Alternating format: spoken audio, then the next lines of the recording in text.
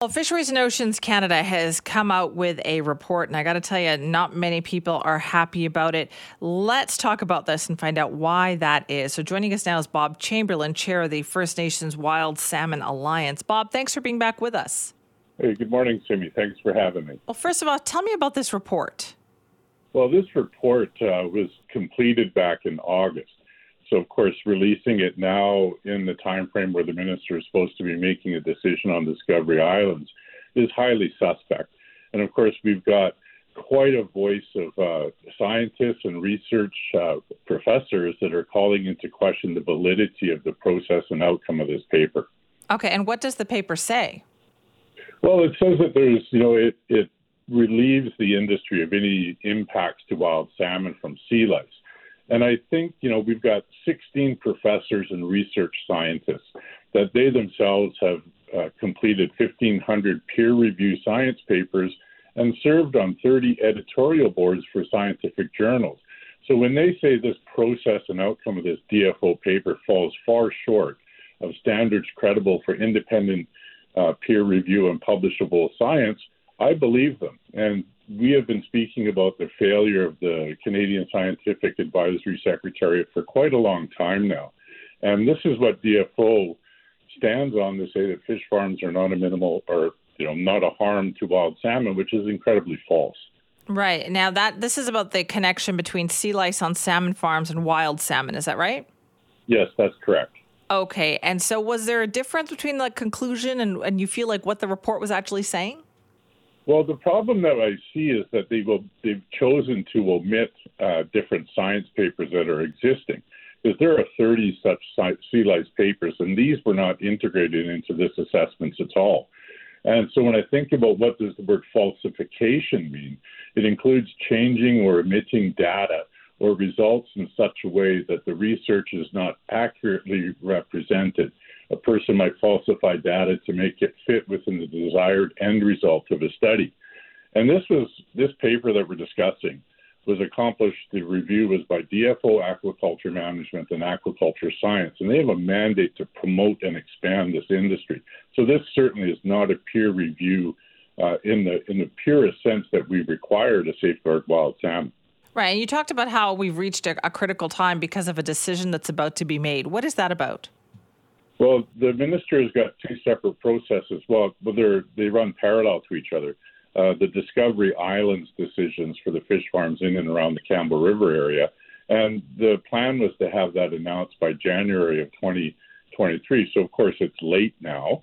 And there's the broader transition planning effort that is underway until June. So what we have is, the timing of this, to have it come out and into the public eye just before the minister was scheduled to make this announcement on Discovery Islands, to me it just smells of really bad political effort from the DFO Aquaculture Management and Aquaculture Science. Are you nervous then about what this might mean for what they could say? Well, I wouldn't say nervous. I'm very keenly interested. Because in terms of like the CSAS, this now makes the 10th so-called peer-reviewed science paper. I coordinated a meeting between two of the scientists that are involved in this letter with the deputy minister, and we were able to articulate very concisely the issues and the complete lack of objectivity of the CSAS process. And we also have the federal government making great words of commitment to reconciliation and implementing the United Nations Declaration on the Rights of Indigenous People.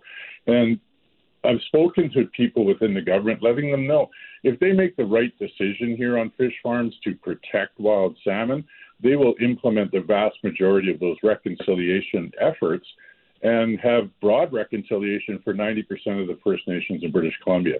So it's like a litmus test of whether they really mean it or not. Right, Bob, I felt like, and I'm sure you feel like this too, but we spent so many years talking about fish farms and the health concerns. Has anything improved in that time, Bob? Like technology-wise, like preventing this from happening? Are we not getting better at doing this?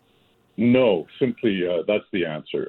They've come up with sea lice treatments which are failing abysmally. They speak about semi-enclosed floating fish farms which don't filter out water, and they still let pathogen and disease escape. So what we have is a captured regulator that has been listening to the industry like it's the godsend for all employment in British Columbia. And the DFO has simply lost sight of the economic benefit and environmental benefit of healthy and abundant wild salmon stocks. Have we seen any kind of reduction in the number of fish farms? Well, there has been. I mean, with the provincial government, the First Nation I'm from and a couple of our neighbors implemented the UN Declaration on the Rights of Indigenous People and have a transition plan in the Broughton Archipelago. And, of course, Shishalt Nation worked with the province to have farms removed there. So, what we're facing here with this complete fallacy of peer review from the Canadian Science Advisory Secretariat, we need Prime Minister Trudeau to turn his attention to what is happening here. The DFO minister, as best I can tell, is working very hard to have an objective process, but continually gets undermined by this aquaculture management division.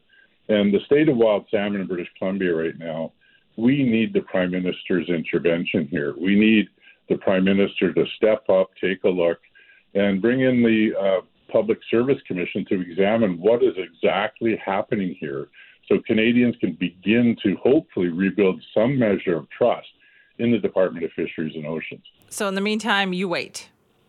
Well, in the meantime, we continue to do the work to expose the what we're seeing within the DFO. We're working with First Nations across the province.